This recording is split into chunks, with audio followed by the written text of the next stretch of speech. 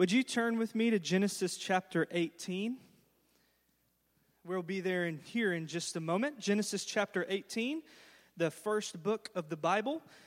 We're going to look in just a moment at this really incredible and mysterious ancient story.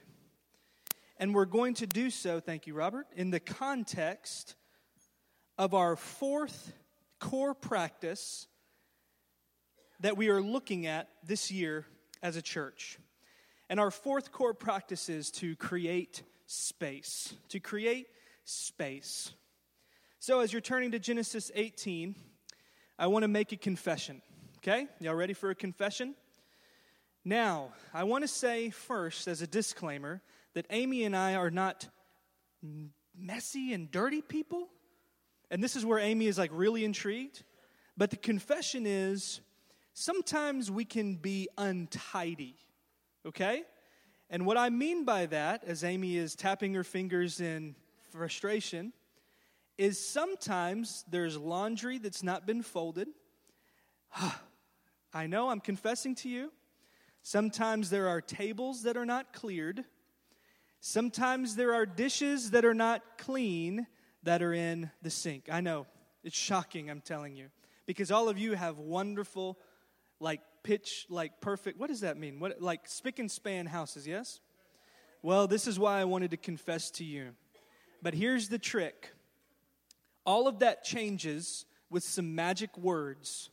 When we get a phone call or a text and they say, hey, can we drop by for a minute? And I do mean they're magic because those words immediately change us into these cleaning tornadoes like two little Tasmanian devils. Emma and Nora are hopeless. They don't do anything to help us. But we start to buzz around the house and we start to put things where they need to be and we tidy up and we, because we can be ready for you lovely people and we can welcome you into our nice house. This is my confession.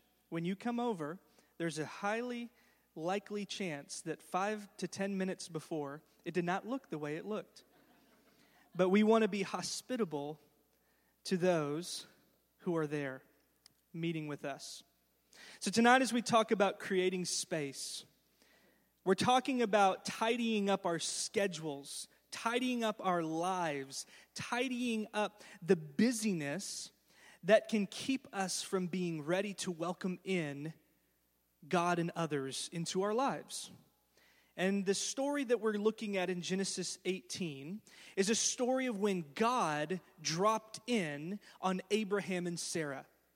And they were ready to receive him, and they showed him this radical hospitality that I think helps us understand what it means to create enough space to welcome God's blessing and God's message and even God's people into our lives. So if you're there with me in Genesis chapter 18, we're going to read this story. We're going to explore this core practice. Along the way, I hope you have an imagination or an invitation to see what it looks like to create some own space in your life as we explore this story together. So if you're there, I'm going to read the whole thing from Genesis chapter 18, verses 1 to 15. The Lord appeared to Abraham near the great trees of Mamre, while he was sitting at the entrance to his tent in the heat of the day. Abraham looked up and he saw 3 men standing nearby. Now that's interesting, real quick, because we just said the Lord appeared to Abraham, but what does he see? 3 men, okay? Mark has already got it figured out. When he saw them, what did he do? He hurried from the entrance of his tent to meet them, and he bowed low to the ground. He said, "If I've found favor in your eyes, my Lord, do not pass your servant by. Let a little water be brought, and then you may all wash your feet and rest under this tree. Then let me get you something to eat, so you can be refreshed and then go on your way, now that you have come to your servant." "Very well," they answered. "Do as you say." So Abraham hurried into the tent to Sarah. "Quick," he said, "get 3 seahs of the finest flour and knead it and bake some bread." Then he ran to the herd and he selected a choice, tender calf, and he gave it to the servant who hurried to prepare it. He then brought some curds and milk and the calf that had been prepared and set these before them. While they ate, he stood near them under a tree. "Where is your wife Sarah?" they asked him. "There in the tent," he said. Then one of them said, "I will surely return to you about this time next year, and Sarah, your wife, will have a son." Now Sarah was listening at the entrance to the tent, which was behind him. Abraham and Sarah were already very old, and Sarah was past the age of childbearing. So Sarah laughed to herself as she thought, "After I am worn out and my Lord is old, will I now have this pleasure?" Then the Lord said to Abraham, "Why did Sarah laugh and say, 'Will I really have a child now that I'm old?' Is anything too hard for the Lord? I will return to you at the appointed time next year, and Sarah will have a son." Sarah was afraid, so she lied and she said, "I didn't laugh." But he said, "Yes, you did laugh." This is the word of God for the people of God, and we say, thanks be to God. Now, at the very beginning of this chapter, the storyteller says, the Lord appeared to Abraham and Sarah. Now, Mark, you said that these are angels, right? Well, what's interesting is you're kind of right and you're kind of not right, because it says the Lord. And the word there is Yahweh, which is the big daddy, covenant God. I am who I am. The Lord is somehow present in these three visitors. Now, this is really far out and interesting because in the next chapter, we see two angels. So it's like the presence of the Lord is kind of left at this point. But here we are in Genesis 18, and Abraham seems to be sitting down and welcoming the Lord himself in the presence of these three visitors. Are you confused yet? Well, let's just take a step back. Abraham and Sarah see these three visitors, but you know what else they see? Something more to them. There is something in the presence of these three that they recognize as divine, that they recognize as God. Now, Abraham in the stories in Genesis, he visits with the Lord 6 times, but nothing is quite like this. And could you imagine, with me for a second, what it would be like to host God in the flesh face to face? What if God was one of us? Now, we believe that 90s song that he was one of us, the person of Jesus. So what if Jesus comes to your house in the flesh? Are you going to be like Adam and Amy, the cleaning monsters? What are you cleaning up and hiding? What are you serving to him? You going to break out the good stuff? That's what Abraham and Sarah did. We'll talk about that in a minute. And then, like, if you give him some water, is Jesus going to turn it into wine? Or you want to say, hey, here's some fish and loaves, bro. Do it. What do you do? Can you see why this strange and mysterious story has captivated Jewish and Christian readers for centuries? Because our minds are running wild with, what would we do? And I think the big question is this. If God really did show up and knocked on my door, would I even have the time and space available to meet him? Or would I continue to live in this rhythm that has edged everything out that is not already accounted for in my schedule, that I'm not even sure I would see him because I'd burn right past him? This is what we mean when we're trying to create space. Abraham and Sarah were ready to welcome God. So our fourth core practice, we say we commit to make time for God and others for transformational relationships to grow. For transformational relationships to grow. As a society, we are working more, we are sleeping less, and we are committing to more things at any point in history. Studies will back this up, but studies will also show we're less content, we're less joyful, we're less rested. So as a church, we must commit to create space. And in our core practice, we're very intentional with these words that you find in our partnership agreement. And that word says, make time. We've said in this church that you don't find time, right? If you go out looking for time or fishing for time, you will come up empty every time. You with me? Time must be made. Time is not found. Last year, I referenced a book called Margin. And what I talk about making time is really expressed by this term margin. Richard SWENSON said in this book, it's what we do to make that space around our schedules, like on a sheet of paper, that gives this buffer space where we can actually make time to do the things that are life-giving. You with me? Here's what he says in his book. Margin is defined as space between your current situation or performance and your limits.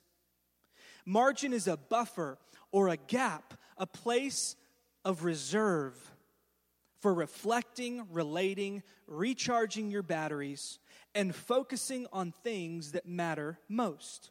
If you want a shorter definition to write down, you could say that margin is the space between your load and your limit. What do I mean by that? Your load is the stuff that you just got to do. You got to show up to work because your boss is going to be mad if you don't. You have to do this. You have to build into relationships. You have to parent your children. So this is your load. And then your limit is on the other end that says, okay, when I fill in that space all the way to the point of no return, I'm at my 100% max. He says you've got to leave some space in between maybe the 70% of your time of the stuff you got to do versus the 100% of the time that would be overloaded. Are you with me? So the margin is the space between your load and your limit. And he said this is so important because when there is a lack of margin in your life, he says you have a little margin for anything or anyone who is not already in your schedule. If anything out of the ordinary happens, or a special opportunity presents itself, you have little capacity to respond to it. Watch this. If God wants to drop a miracle in your life, you do not have room to receive it. The problem is there's so much that God wants to do. There's so much He wants to do by just dropping in. But would we be like Abraham and Sarah who are running to meet Him and then have the margin enough to say, come and sit at this table? But the problem is, in our culture, in our society, in your current schedules, you're going so fast at 60 miles per hour that you can barely make sense of what's on the other side of the window. It's going by too fast. And it's our own making. This is the challenge. It's our own making. And we are complicit to go along with the way of the world unless we say enough is enough, we have got to create space. And you know what I was thinking about today? Do we even have margin in our budgets to meet needs that God is calling us to meet? Do we have enough, not just for the emergency fund and savings, but when someone comes and says, I'm in need, and I need God to meet this, would you even be available to be used by God to be a blessing to someone else? Do we even have margin in our budgets? That's another way we're going along with the way of the world, and we leave no margin at the end of the page, and we're continually working at 100%, and instead we're finding ourselves less rested, less joyful, and less used and blessed, I believe, by God. Now, God loves to bless us. God loves to meet us. He wants to meet us. But I also think He's delighted when we can turn our face to Him. He's delighted when we serve Him as Abraham and Sarah did. He wants this. Why? Because when we do this, we're transformed. So in our core practice, if we can put that back on the screen, we need to make this time for God and others. Now, the truth is, we always make time for what we value. And this has been eating my lunch when I wrote this down a few days ago. And I've been pondering these questions. Who do I value? If some dear friend of yours that had moved away is coming into town and he says, hey, I'm here, I'm only here for this day, would you make that time if you value this person? Probably. So who is it that you value in your everyday life today? Then this other question, has this been eating my lunch? We make time for what we value. What do I value? How I spend my time, how I spend my money, how I spend fill in the blank. What is it that you value? I think if we were to log our time, we would see that we value our phone like it is solid gold, and some iPhones are actually gold. And here's the third question. Does your schedule reflect what you say you value? Oh man, this has been eating me up all week. So what does it mean to make time for God and others? One of the tools at your disposal in this church is up here. It's the rhythm of life. And it's a way of not multiplying God tasks so you can make him happy. It's a way that he can transform you if humbly and graciously you're willing to arrange your life in order to be formed by God for the sake of others. So to take this, to read these reflection questions, to ask what you're valuing, to ask what's life-giving, and then to humbly say, God, I'm not trying to be legalistic with this, but would you help me arrange my life in such a way where I can give you just this bit of time, just this bit of service. To make time for God. You are all here at Saturday at 5 o'clock because you've made this time. You're there Wednesdays because you've made that time. Have you made time in the in-between time to cultivate a relationship in silence and prayer? And yes, it's difficult, but you've got to make the time, and it takes time in order for it to become a habit. But we have got to follow Jesus. We've got to spend time with Jesus if we want to be like Jesus for the sake of God's kingdom in our families and our neighborhoods. But the thing about it is, and you see this in our partnership agreement, God has called us simultaneously not just to a relationship with him, but to a relationship with his people. There is no such thing as a Lone Ranger Christian that can just go out there with the Bible in the woods and say, I'm done with it. No. The context in which Christ makes us like him is with all of you lovely people and the neighbors out there, because in order to forgive others and to bear with one another and to love one another and to submit to one another, you need a one another. It's not just enough to say it and to read it and to pray it. Would you inhabit your beliefs? And he gives you, all of us, to encourage you, to equip you, and to give you opportunities to live what you say. So we need to make time for others. You know, it's interesting because in our church, every fifth Saturday, there's about 4 a year, we have communal meals in lieu of a worship gathering. And some of my pastor friends think that's nuts, because why would you want to sacrifice a time of worship and teaching as if y'all need to hear me and Pastor Kathy all the time, every time? We need to give space for the relationships, because that becomes the glue by which we can build community and go and be the community and show this hospitality and love to our neighbors. Well, why do all this? Why make this space for God and others? It's there in order for transformational relationships to grow. Because the primary context in which God transforms you is in those spaces of prayer with him and in those spaces of practice with others. Discipleship is relational. And we talked about last week how in our church we've leveraged everything on relationship. Do we do Bible reading programs? Yes. This Lent, we're all going to read the Bible together like we've done each year, the last 3 years, with our Lent for everyone. You can read the Bible and you can discuss the Bible every single week in this church. Do we do classes? Yes, to build you up in knowledge. Amy and Toby have done a wonderful job in the Philippians Bible study. Do we serve in our community? Do we do stuff? Yes. But the key ingredient to all of this is that we would be in these relationships. To be fully engaged in the church is to be fully engaged with people. Because these are the relationships that God uses to transform us. So we need to make time for God and others for transformational relationships to grow. Before we get back to Abraham and Sarah, I want to tell you about Amy and Cameron. And I asked their permission to share a real-life example of two people and a family that have committed to create space for God and others. We read these margin quotes last year, I believe, toward the beginning of the year in a sermon. And I guess they had been thinking about this, praying about this, and something resonated at the beginning of 2017. And they said, you know what? Margin needs to be central in our family life in 2017. And they're sharing with our community on Wednesday that each year they kind of adopt these mantras as a family to kind of be intentional and to be focused in their life together, which is what we're doing with these core practices, to be focused and intentional. So margin was their mantra, because if you knew the Sinclairs, you knew that they were involved in a lot of stuff.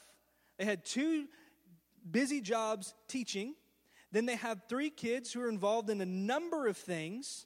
Then they have friend and family obligations. And they say it's not that they were unsustainable, but they were definitely full. They were definitely toward the edge of their limit in the margins. Aren't we? Are they the only ones? And they said, let's try to scale that back. And they did so by saying no to a good many things. And this is what they shared on Wednesday, having lived a year of trying to say no and create more margin. They said they had more joy, more energy, and more commitment to things that brought real value in their life.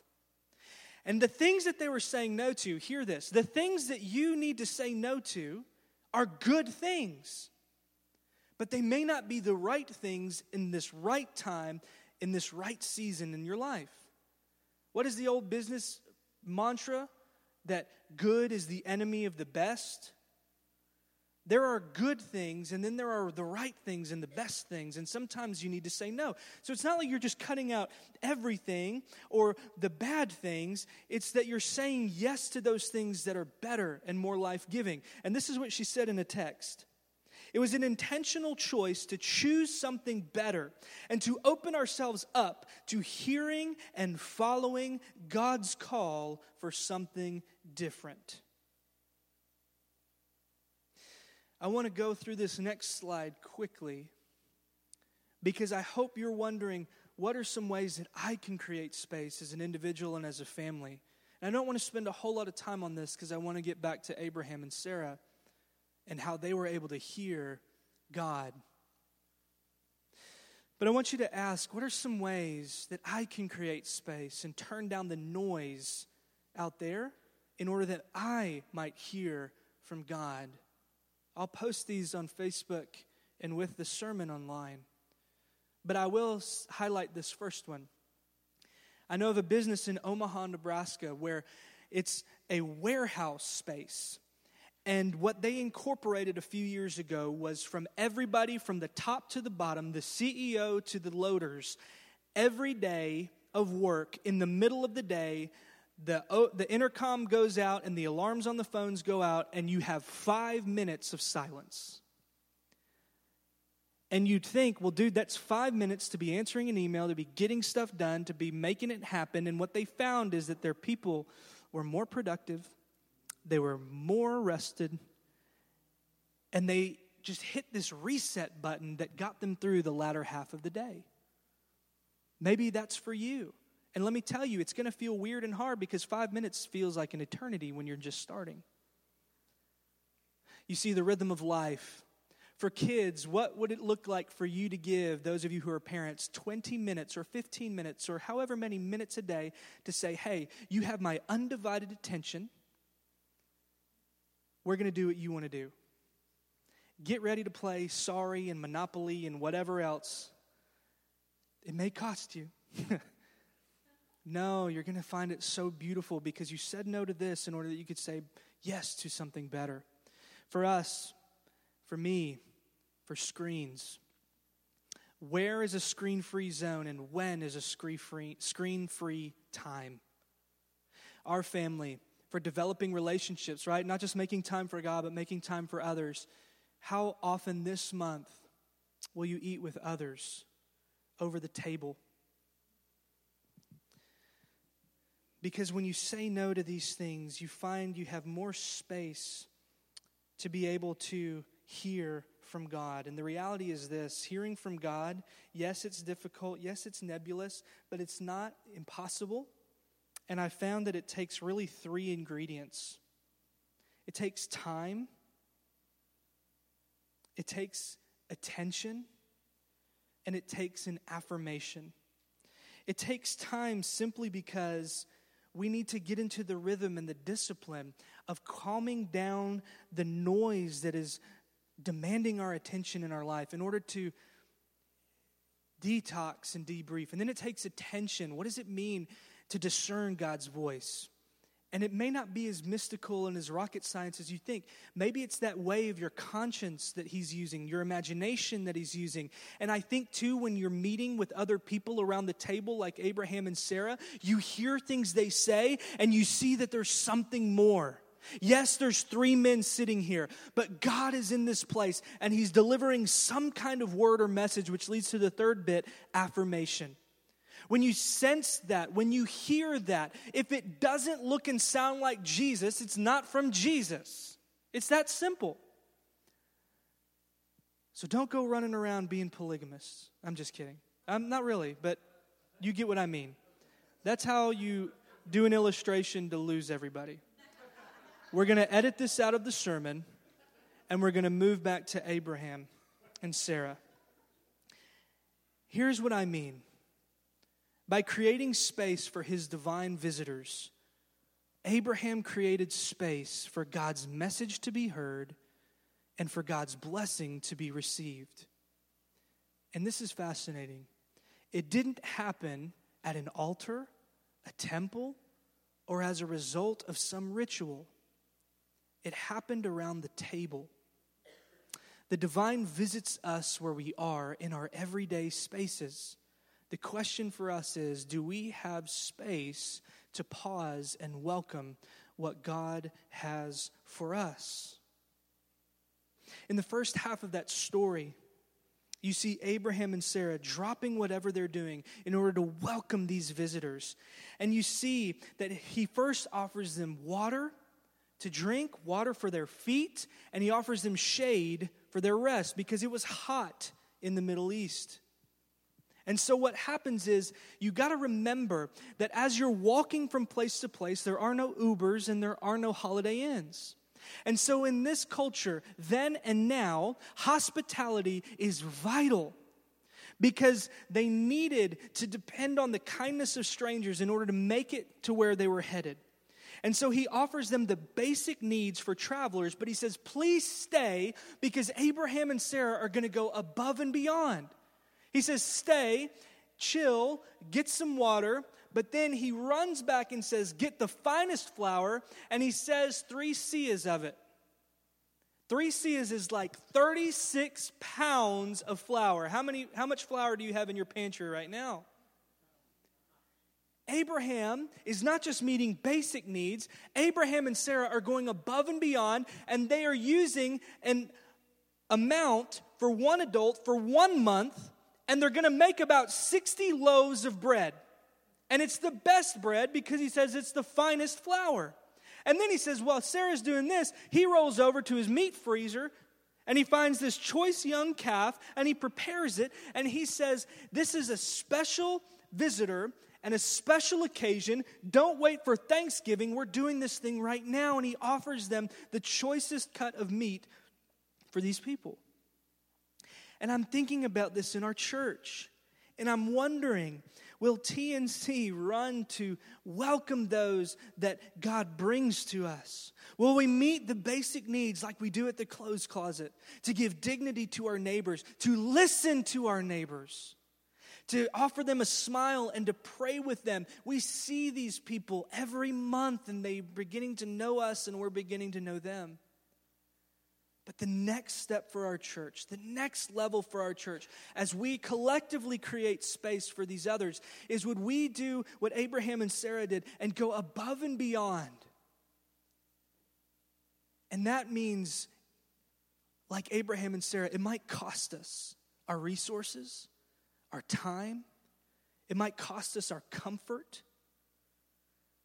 Because a kingdom space and a kingdom hospitality is not just to welcome the people that look like us, sound like us, and like the same things. And students, you know what will make a difference in your school? Not to just like the people that you have the same class with or the same clique. What will make a difference is when you go and love the other. That's a kingdom difference that gets people noticing. Jesus says in Luke 6, what good is it if you only love the people like you? Everybody does that. And then in Matthew 25, at the end of time, he says, the ones who get it are the ones who have met the needs of the sick, the naked, those in prison, and the hungry. And they say, Lord, when did we do that? We never saw you. He said, you did when you did it to the least of me. Because like Abraham and Sarah, when we see these visitors, there is some sense in which Christ, Father, Son, Spirit are in there. Would we meet needs and be radically hospitable to our neighbors? Hebrews 13, you can write that down. Hebrews 13 says this incredible thing. He says, hey, don't neglect showing hospitality to outsiders. He says, because some of you have entertained angels without even knowing it. But you've got to have that space or you'll miss it. And look what Abraham and Sarah hear. They hear that he's going to come back in a year and that they're going to have a son. Now the Lord was gracious to Sarah as he had said. Oh, we jumped ahead. That's Genesis 21. I want us to look back at the second half of that story. I'm sorry, y'all. I jumped ahead because I'm super caffeinated and I'm ready to get to the happy ending. Because they made space, they were able to hear him say, look, you're going to have a son this time next year. Do y'all know how old Abraham and Sarah are at this point in the story? Abraham is 99 years old. Sarah is 90. But here's the trick. If you flip back in your Bible to Genesis 15, we're looking at well over a decade, maybe a decade and a half, when God first says, hey, look up at the stars. You're going to have that many descendants. And he woke up the next morning. If he told Sarah, he's running and he said, dude, you're never going to believe this. We're going to have a kid. She's like, dude, you're like 80 years old. He goes, I know it's wild, but God said it. And then they woke up the next day and the next day and the next day and the next day. And you know how many kids they had for years? 0. And I wonder what Abraham was thinking as he was sitting outside of his tent like he had done every day. And he was sitting in the heat of the day like he had done every day. And I wonder if he even remembered or if it was just a distant memory of what God had promised to him. But then the visitors speak. And they say this question when they hear Sarah laugh because she had said, you know what? That ship has sailed. I'm old. And God, you might have forgotten. But he says this question. Is anything too hard for the Lord? And this question is so vital for us when we're so sick of waiting. This question is so vital for us when we're in the depths of suffering and struggle. Because what this question does, and hear this, is it shifts our focus from everything that's difficult to a God that is powerful and able to do the things that we think are impossible. This question shifts our focus from our difficult situation to a powerful God. This question invites us back to the table to see that we are not left alone, that we are not forgotten, and that God is faithful.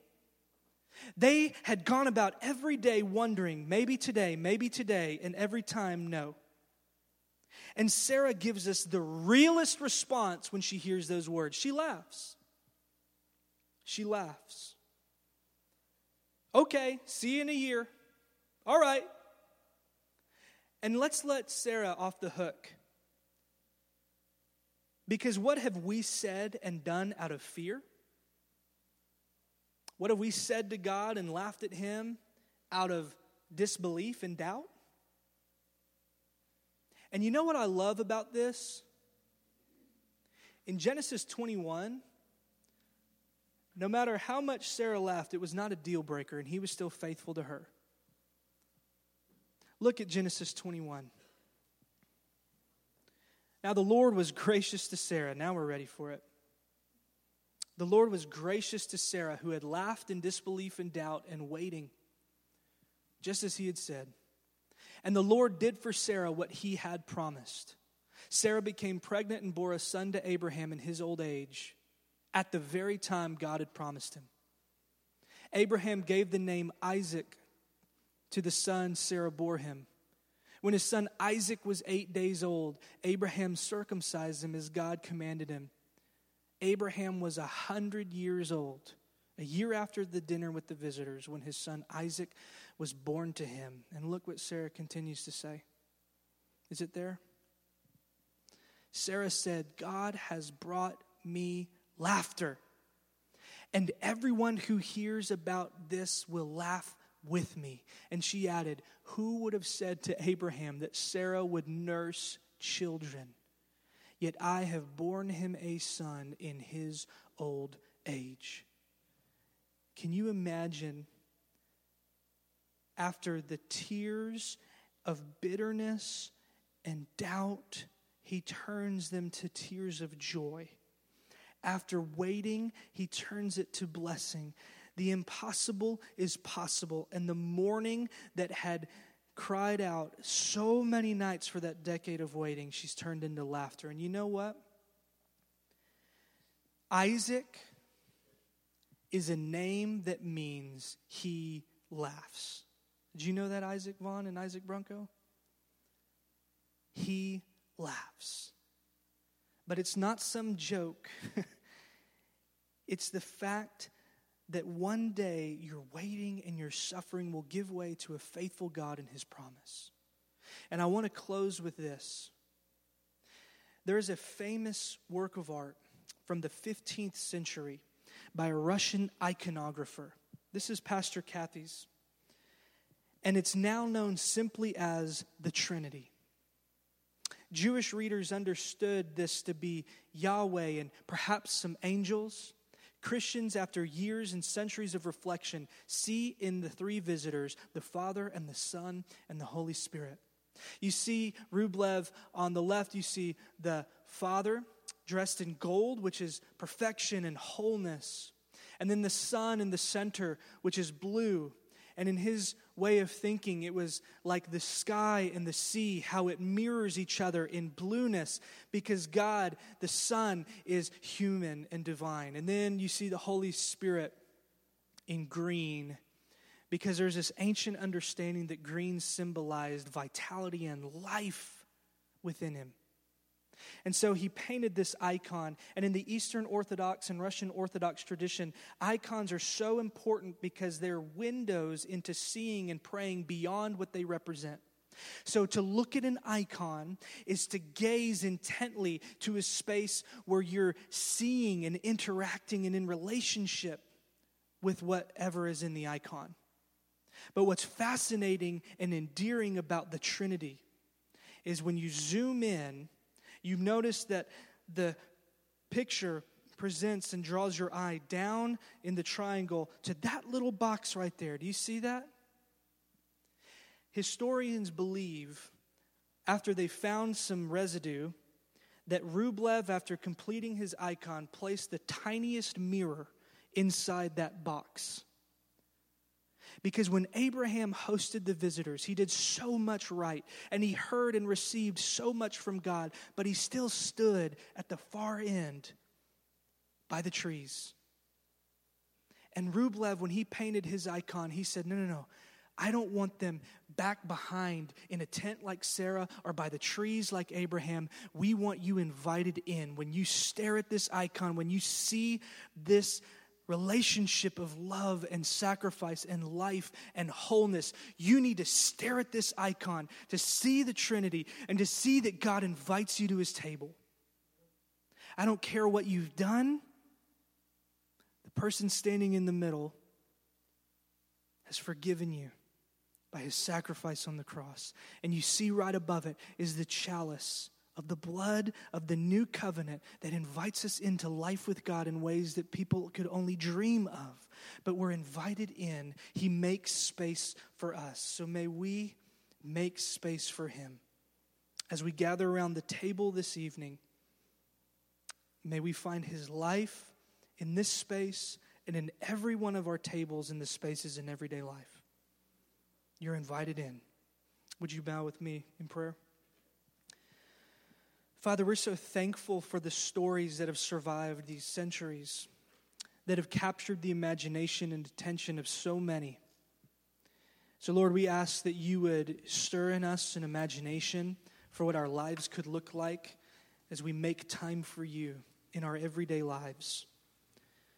Lord, we ask that you would move in us to join you at the table, to find ourselves forgiven and brought from death to life as we partake of the bread and the wine, remembering that Jesus reconciled us to the loving heart of the Father who was looking at the horizon and ready to run to us.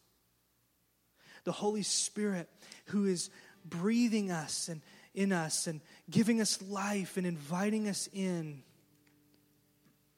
May we remember that as Abraham washed the feet of those visitors, Jesus came and served us.